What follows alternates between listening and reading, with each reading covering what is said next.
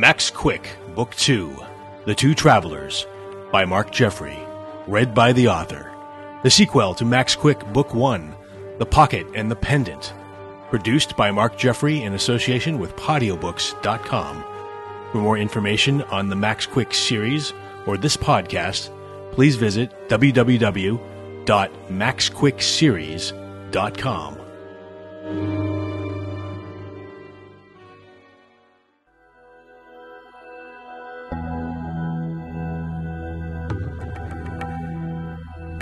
One. Harbinger. The old man lay on the ground like a stringless marionette, just outside of the entrance to the Starland Food Universe grocery store. An icy wind soughed and wheezed with a metallic chill. The California sun was a cold sun today, socked beneath a thick gauze of drenched clouds. Thin scarves of misty rain danced mindlessly nearby. The man coughed, a gagged, gargling hack, and then tightened his tattered and torn trench coat, attempting to keep what little warmth his blue-gray body still generated from escaping into the unforgiving temperate abyss of cement beneath him. His mind was shattered. But even so, he was still dimly aware of what he was looking for. It took all of his concentration to quell the riot, but sometimes he could grasp the outline of it, of the idea that had brought him here in the first place. He'd been here for months, begging, dozing, begging again. For long stretches of days and weeks, he would forget entirely why he had come here. And when he finally remembered, it would seem like a fragment of a dream, a wisp of a scrap. But what he was looking for was here. He knew it was. And if he waited long enough, well, it would come to him.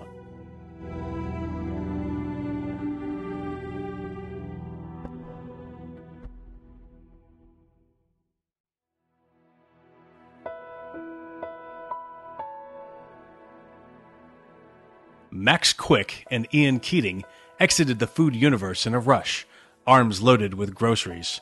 Max was throwing a party for Starland High seniors that evening at his, well, he hated the word mansion, but that's exactly what it was. He and Ian had only just discovered that they were nearly out of food. Ian's fault, he'd bunched it all, and thus the emergency food run had been called for.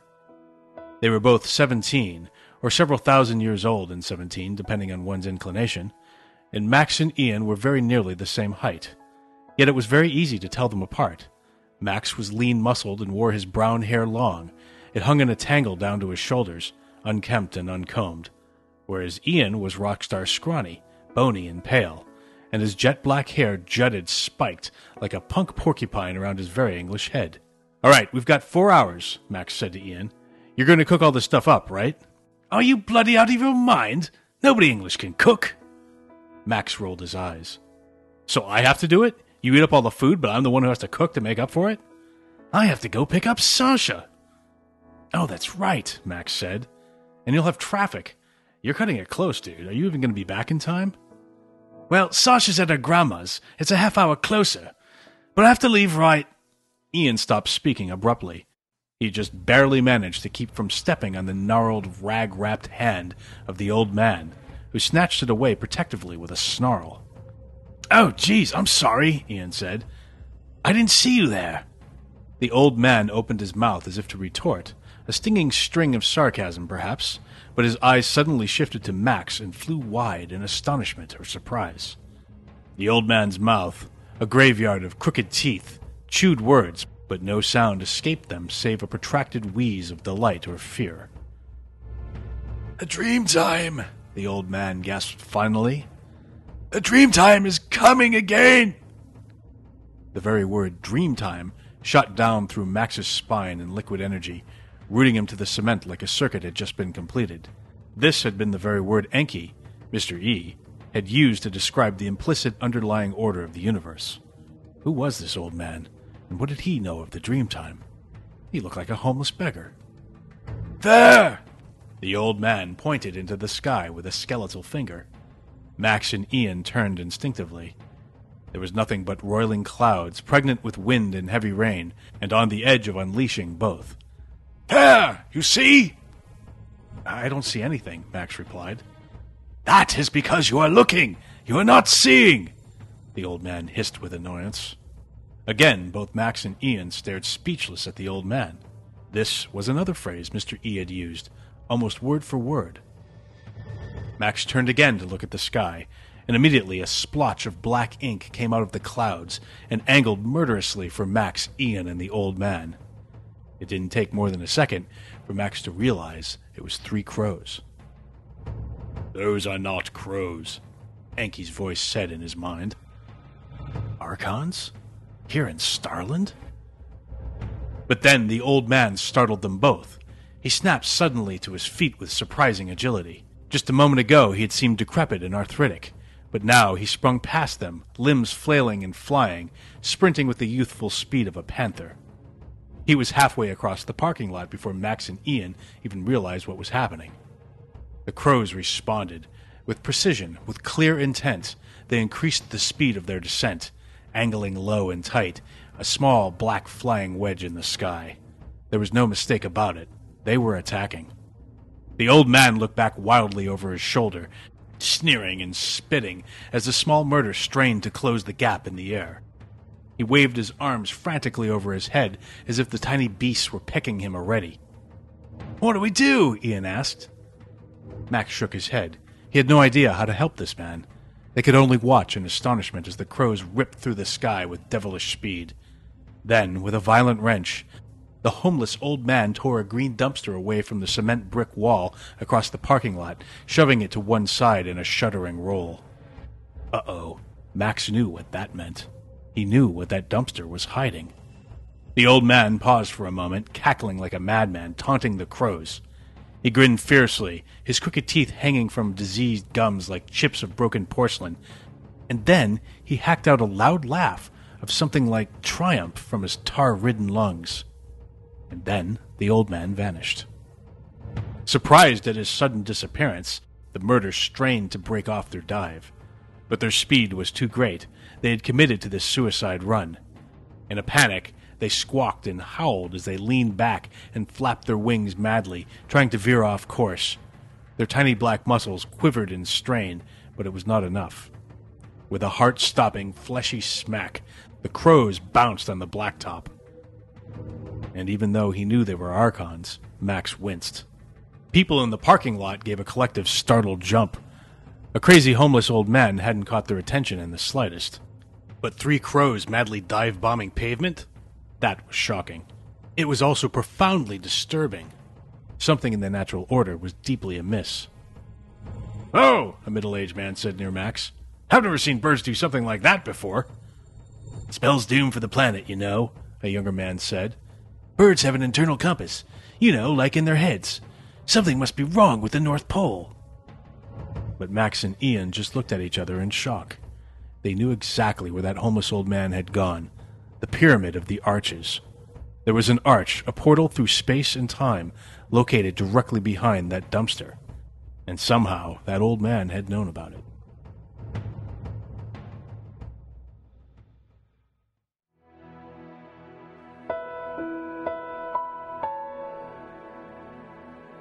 Shaken, Max and Ian arrived back at Max's house.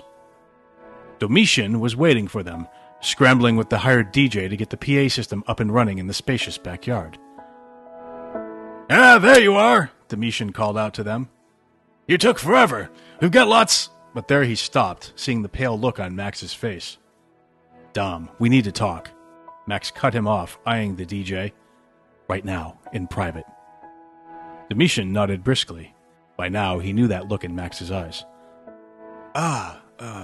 Of course. Let's go inside."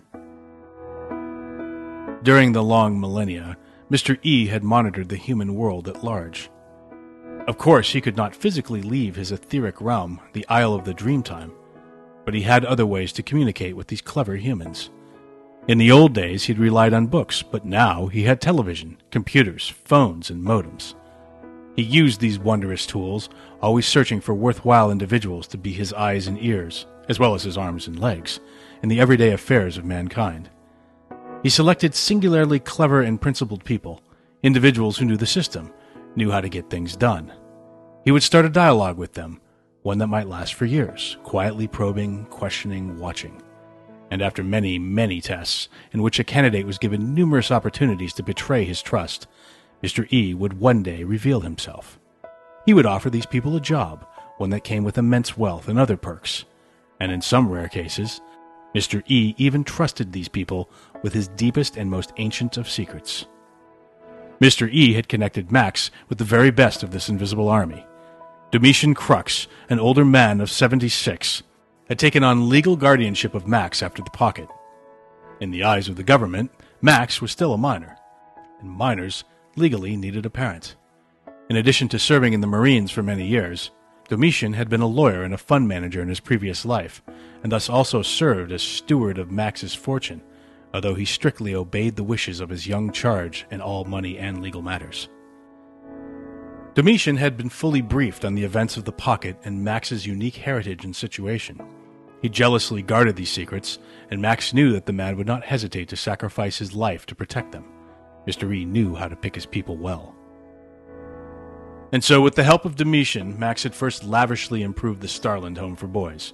He had completely gutted and remodeled it, added an Olympic swimming pool, several basketball courts, and a track and football field, and video games, and 2 widescreen HD TVs, wireless internet and laptops for all. The place was hardly recognizable, and this was intentional. Max had wanted to scrub every last trace of Mr. Blister from the place. Any floorboard, ceiling tile, or paneling that had been there under Blister's reign was ripped out, replaced. No, the misery that man had caused had seeped into the very walls. Screams from countless hammer times echoed in the hallways and offices of the children's gulag it had once been. It all had to go. Max had also given each of the residents of the Starland Home for Boys a trust fund, enough to pay for college and make a down payment on a home. Max had also purchased a house for Casey and her mom. He'd gotten them out of their cramped apartment. Instead, they now lived in a large country home on the outskirts of Starland. Also, Casey's mom, Sabine, didn't have to work at the bank anymore, and for that alone she was extremely grateful to Max. She had her freedom, something she had thought would be impossible to attain in her lifetime.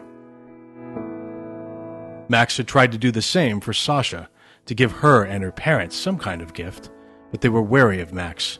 From their point of view, a strange rich boy they didn't know was suddenly trying to do very large favors for their pretty daughter and her family.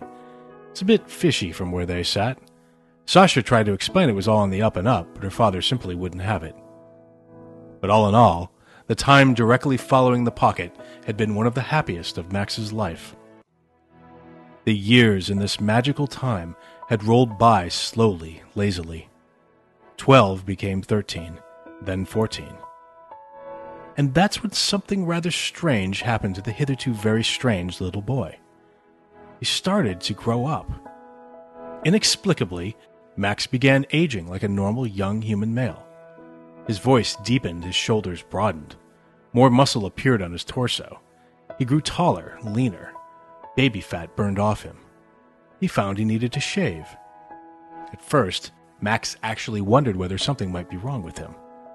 There was no one to tell him that he had hit Nuberian adolescence at last. After thousands of years, it had come suddenly.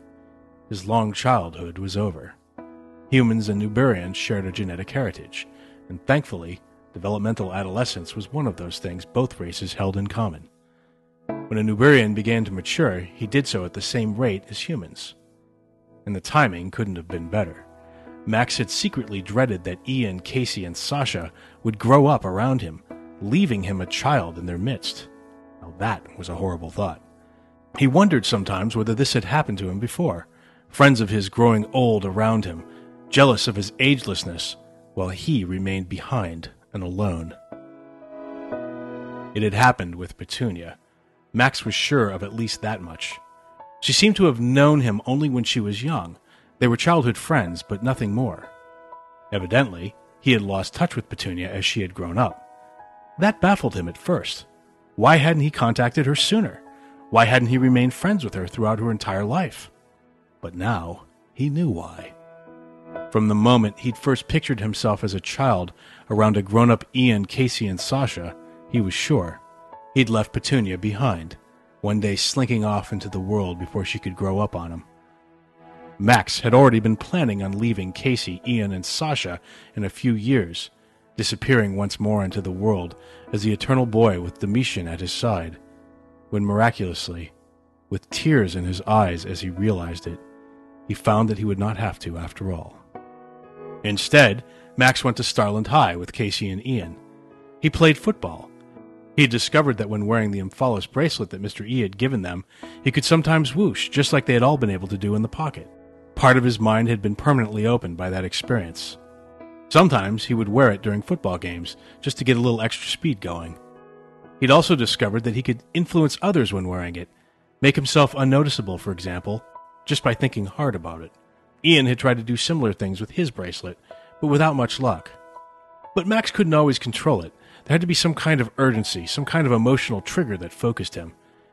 And he could only do it when wearing the bracelet. Ian started a rock band that did bad covers of Planet Furious songs. Casey did track and chorus and took voice lessons. Sasha, who lived an hour north of all of them in Gilmanton, went to Central Mountain High. She did cheerleading in the fall and track in the spring. All in all, they passed the 5 years in a fairly normal way, with no further trouble from the inhabitants of a certain strange planet orbiting at the fringes of the solar system.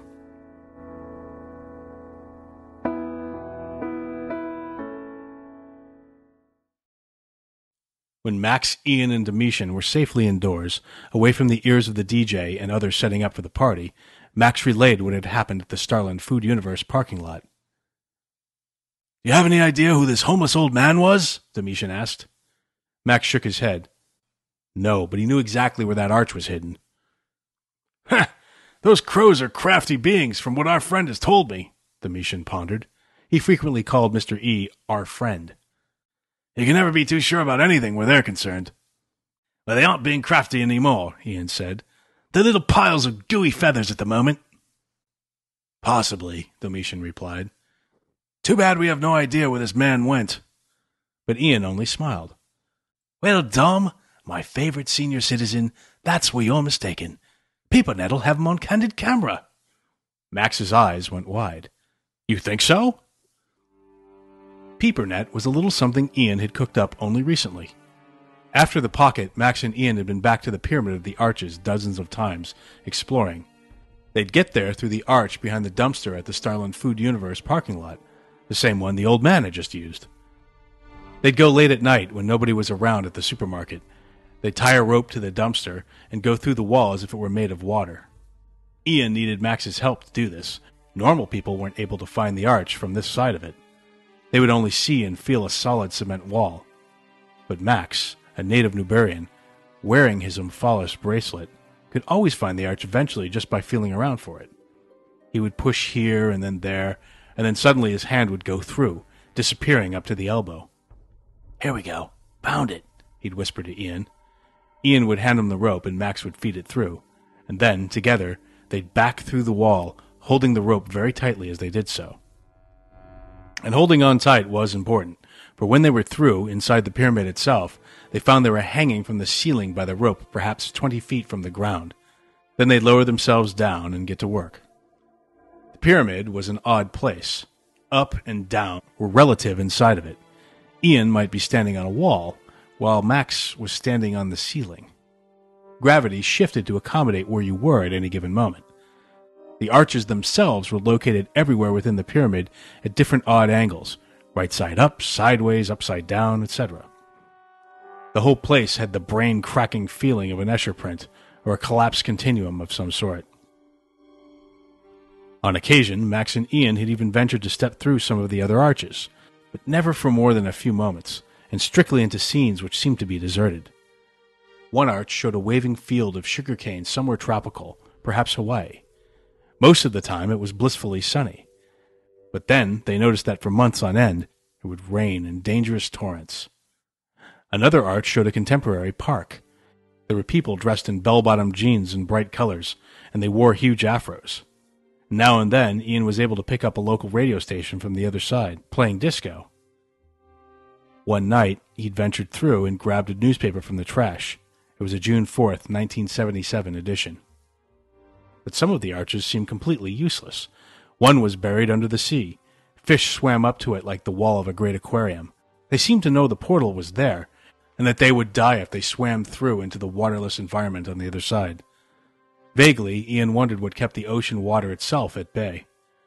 Another arch showed a cross-section of geological strata, as though that arch had been buried for eons.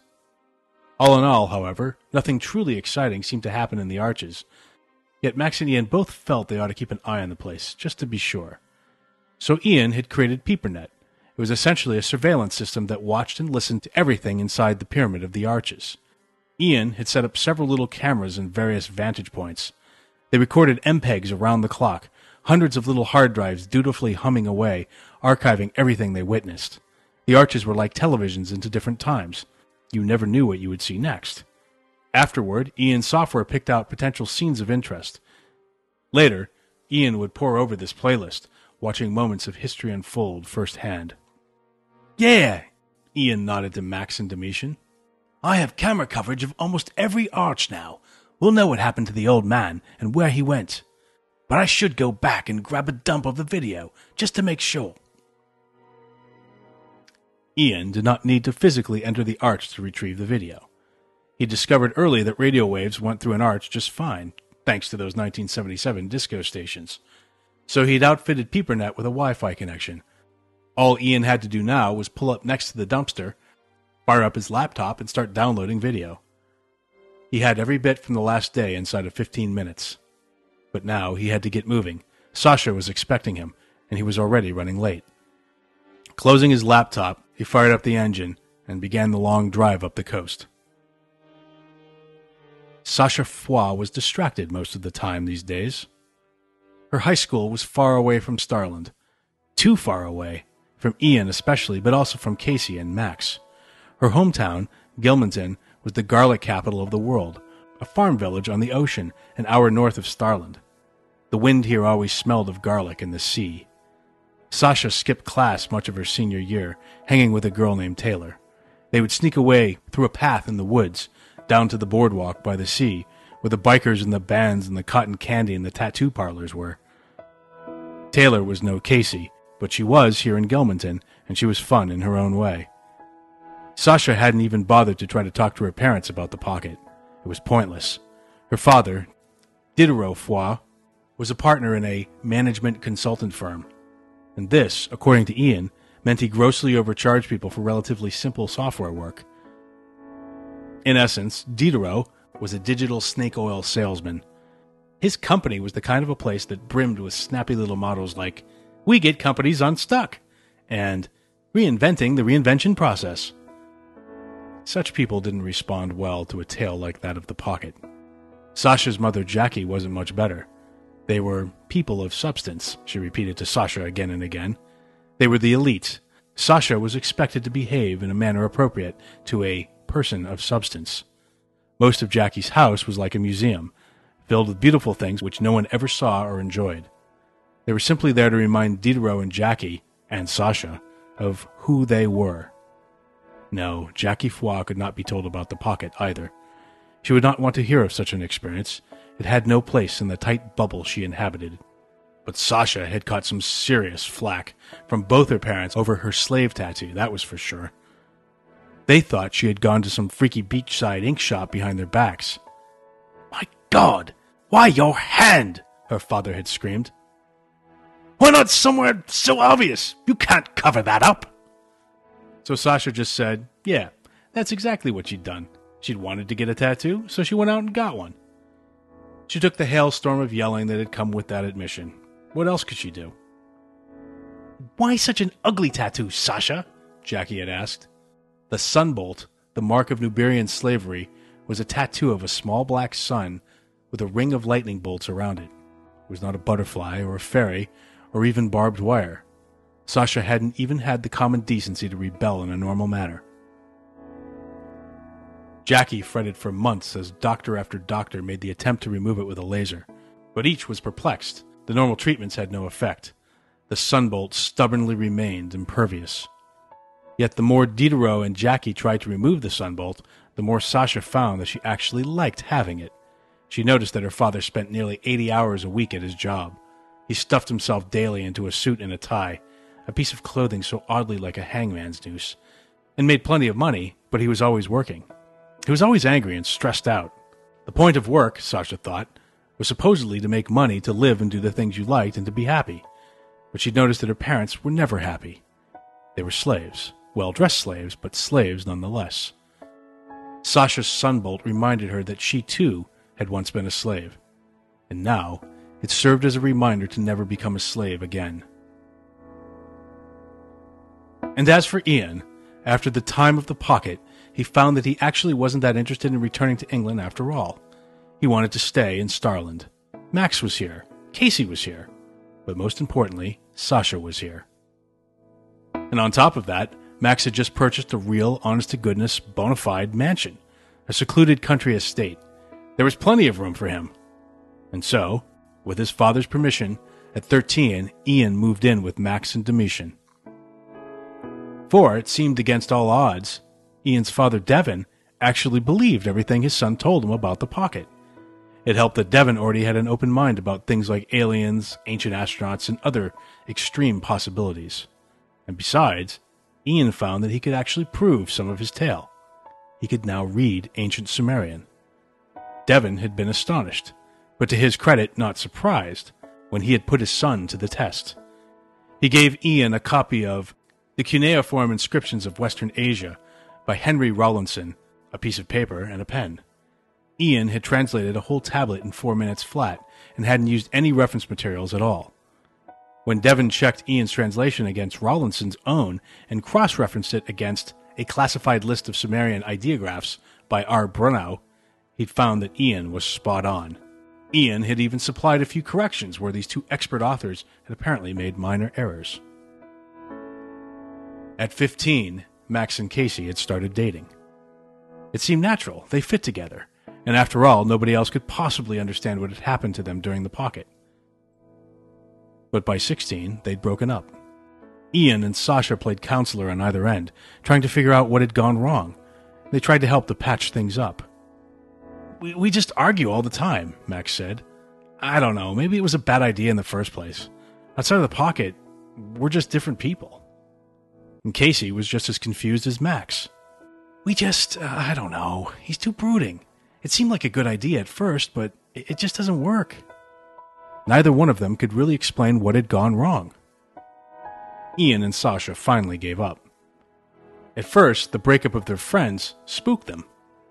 I mean, what if the same thing happened to them? What if their whole relationship was somehow based on the pocket? But it was clear in the following weeks that this wasn't the case at all. Sasha and Ian were just fine in the real world. And the distance between Max and Casey couldn't have been greater. The sleek town car rolled along the grassy woodlands and spacious lawns of Max's splendorous residence. The healthy green smell of freshly cut grass wafted on the breeze. The silver hood ornament sliced through the air like a surfer of the invisible aether. Casey sulked in the back. She didn't want to be here. She hated accepting Max's favor of a limo ride, but her car was in the shop, so this was the only way she could come to the party. Actually, that wasn't true. She told Max that her car was in the shop as an excuse, but he'd kept insisting she come anyway. It was important. Ian had some stuff to tell them, all four of them. Stuff about, that. Yes, that. No, this wasn't a lame trick to get her to come and talk to him again. You have to be kidding. He would never use that in that manner. So, when Max's driver and town car had arrived at her house to pick her up, she reluctantly got in. Casey plucked at her form-fitting green army pants, her black cut-off t-shirt which showed her tan stomach and obligatory belly-button ring. Her long blonde hair, now straightened, was gathered into two ponytails at either side of her elfin face, and she wore a green army 8-penny cap that matched her pants. Casey hadn't been here for over a year, ever since she and Max had had their last fight. But Newburians were nothing to mess with. She'd learned that when she was 12. If it was true that they were up to something again, she grudgingly had to admit that she wanted to be near Ian, Sasha, and even Max while it was going down. No one else could possibly comprehend what had happened to the four of them. Oh, she had tried to explain it to Sabine Cole, her mother, and that had been the worst. In the weeks following the time of the pocket, a 12-year-old Casey Cole had told the story to her mom. At first, Sabine had listened much as an amused parent would, marveling at the imagination of her daughter. Time stop! Aliens! Evil Queen! But when Casey got to the part about Johnny Siren, Sabine had jumped into the air like she'd been attacked. How had Casey discovered his name? She had demanded to know. And how dare she say that name aloud in her house? Casey saw for the very first time just how deeply Johnny Siren had hurt her mother. Casey had accidentally tapped a raw pink area in her mom's psyche, one that apparently hadn't been disturbed in years. And for her part, Sabine was concerned. Something was going on with Casey, some kind of emotional imbalance, probably from not having a father. Casey's subconscious was trying to compensate. Sabine calmed down long enough to listen to the rest of it. But when Casey got to the part about Siren saving her, pulling her away from Jadith, sacrificing himself for her, well, Sabine had gone absolutely berserk. She slapped Casey for lying. Casey ran up to her room. She hadn't been lying. It had all been true. She'd felt intensely betrayed by her mother. The school counselor that Casey was subsequently forced to talk with had quietly informed her that her story was classic wish fulfillment, an elaborate fantasy constructed in her head to compensate for the cold, hard fact that her father had abandoned her and her mother. She had reimagined Johnny Siren as a hero figure, larger than life, doing the right thing in the end. Her story wasn't really real, even though it seemed very real to her. In the end, she would have to learn to do away with this emotional crutch and face the truth. And that was the last time Casey had told anyone about what had happened. To top it all off, Sabine had given Casey the worst slap of her life when she announced that she wanted to be called by her real name, Casey Serranis. And so now, Casey was in an impossible situation. She couldn't tell her mother the truth. Therefore, Casey had to lie, and one lie became 9, which is the way of lies. Over time, this cut her off emotionally from her mom. You can't have a relationship based on lies like that. But the trust was blown. Casey felt she could no longer confide in her own mother. You can tell me anything, her mom would say. Oh yeah, right. So, as the years went by, Casey bottled more and more things inside. Things that she should have talked about. Oh, nothing traumatic. Not one thing. Just things about boys, friends, life. But they added up. They festered in her subconscious. They even filled her mind from time to time with a sort of depression. Sometimes so heavy, there would be thick darkness lurking even in the brightest sunlight.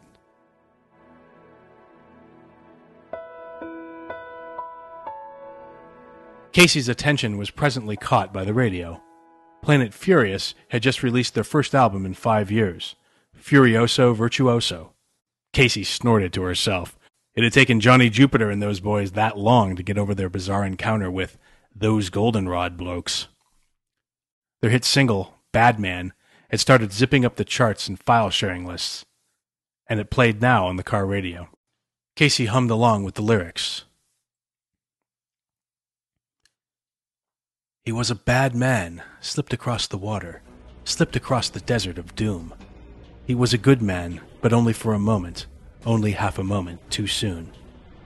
He was the dark moon shining on the water, laughing down on the ocean of gloom.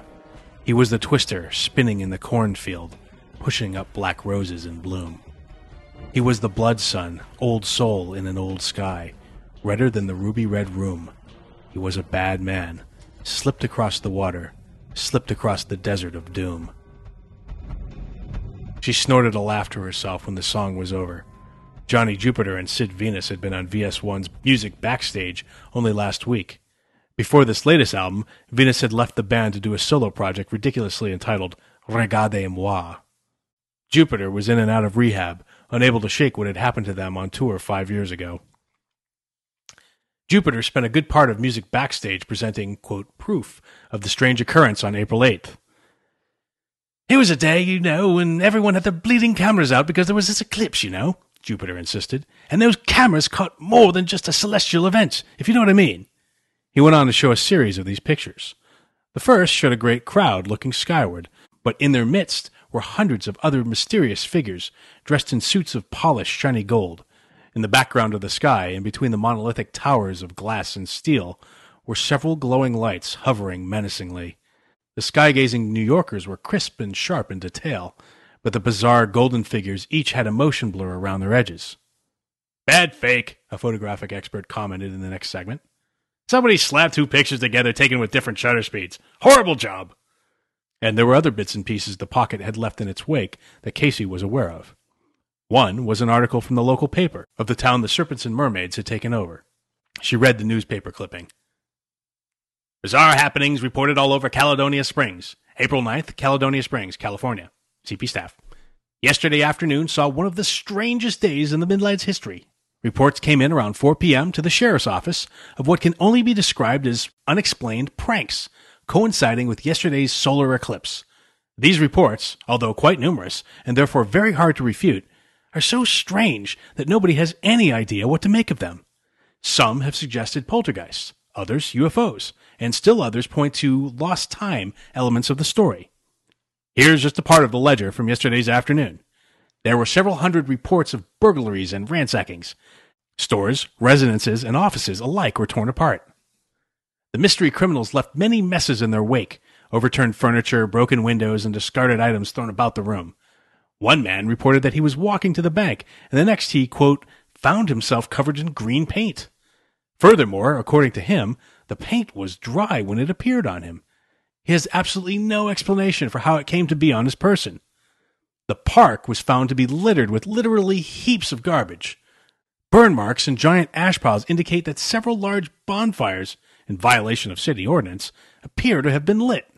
There have also been numerous reports of, quote, missing food. Residences report almost universally that dinners known to have been cooking in the oven were found to be missing after the eclipse. Refrigerators across the Midland were also discovered to be empty.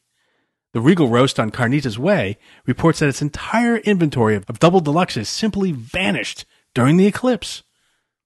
Also, graffiti has popped up all over the town. Again, the scale of it defies explanation. Most popular among the art discovered has been a symbol of some kind that looks like a cartoon mermaid and a snake with a red circle drawn around it, like the so-called Anarchy A symbol.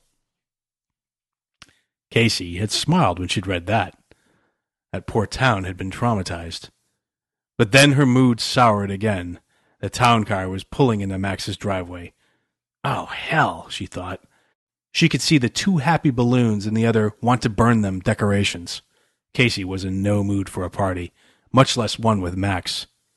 But Sasha was coming, she reminded herself. Ah, yes, that's right.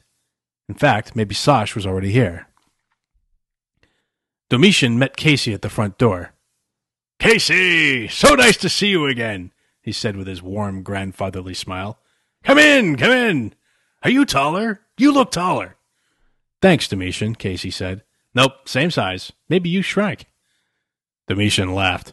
"At my age, a distinct possibility, you know." "Is Sash here yet?" Casey asked hopefully. Domitian saw the look in her eye, knew exactly what that was all about. No," Domitian replied. But she and Ian should be here any minute, though. Some of the other Starland High kids are in back. You ought to know several of them." Casey brightened with relief. "Oh, okay then. Here's some stuff my mom made for the party. Cookies, I think. I'll be out back." Domitian nodded and took the tray. "Let me know if you need anything, Casey. I'm here. Anything at all, you know that. Our friend asked me to look out for you also, you know." Casey smiled warmly and nodded. "Thanks. That's good to know." From his room upstairs, Max watched Casey arrive with a knot in his gut. He dreaded this meeting. Seeing her at school was hard enough, ever since they'd broken up. But today would be different. She'd actually come to his house. At first, she'd refused the invitation. But there was more afoot here than just a party. Ian had a bunch of things to tell them.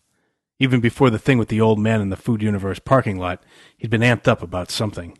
The plan was they'd hang with the other Starland kids for a bit, and then they'd sneak off. The four of them had a lot to discuss. The party went on until around 11 at night. Several hundred kids from Starland High showed up, with a few crashers from other area schools. This last group showed up extra rowdy from one too many funnels. Max actually had to wrestle one of them to the ground before they'd go away. But thankfully, The cold clouds of the afternoon had gone off to trouble some other county by evening, and a warm sea breeze heated the yard. Max and Domitian lit a huge fire in the stone pit, and the smell of flame-seared hamburger and chicken filled the smoky, star-filled air. Max and Casey managed to avoid one another all evening. They learned how to do this dance at Starland High and were quite good at it now. Max would hang with Ian and Sasha for a bit and then wander off, and then Casey would do the same thing. Afterwards, the swimming pool was a sea of floating red plastic cups and food wrappers. Domitian had hired a cleaning crew to deal with the inevitable festival-style trash that would be left behind, and they presently descended on this epic mess, like ants cleaning the remains of a picnic. By 11:30, Max, Casey, Ian, and Sasha had retired to a conference room on the third floor of Max's magnificent house. Sasha and Ian plopped down on one side of the long boardroom table, their very chairs even seeming to be connected together. Casey sat on the other side opposite them. Trapped, Max sat at the head of the table in neutral territory.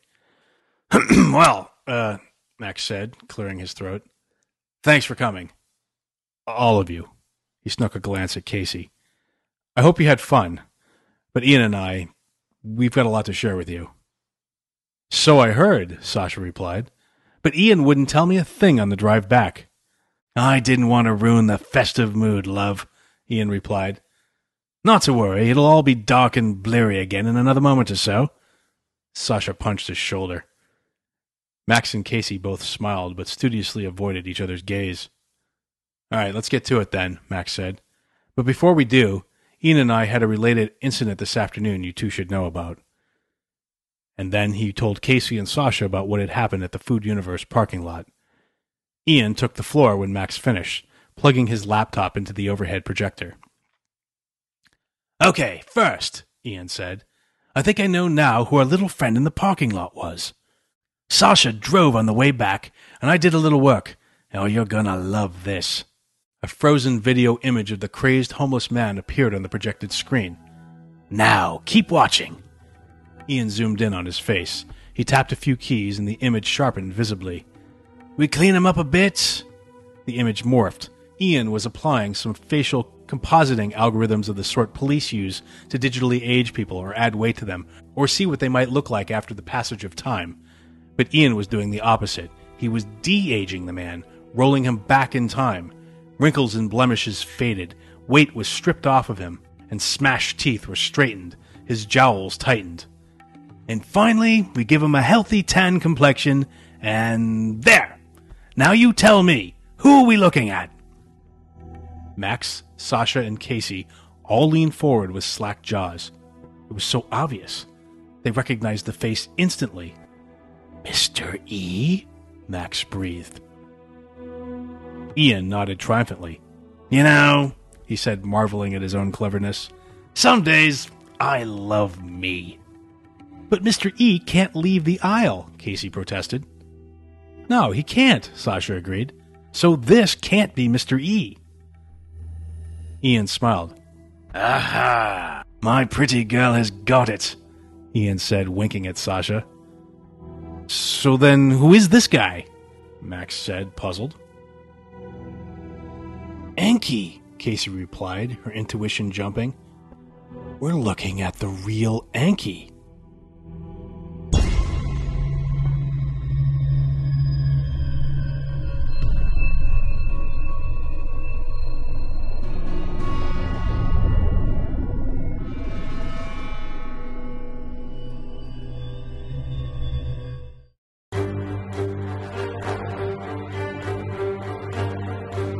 You've been listening to Max Quick, Book 2, The Two Travelers, by Mark Jeffrey, read by the author. Produced by Mark Jeffrey in association with Podiobooks.com. For more information on this Podiobook, please visit www.maxquickseries.com. The print version of both The Pocket and the Pendant, Max Quick Book 1, and The Two Travelers, Max Quick Book 2, are available at lulu.com in paperback format, PDF format, and hardcover.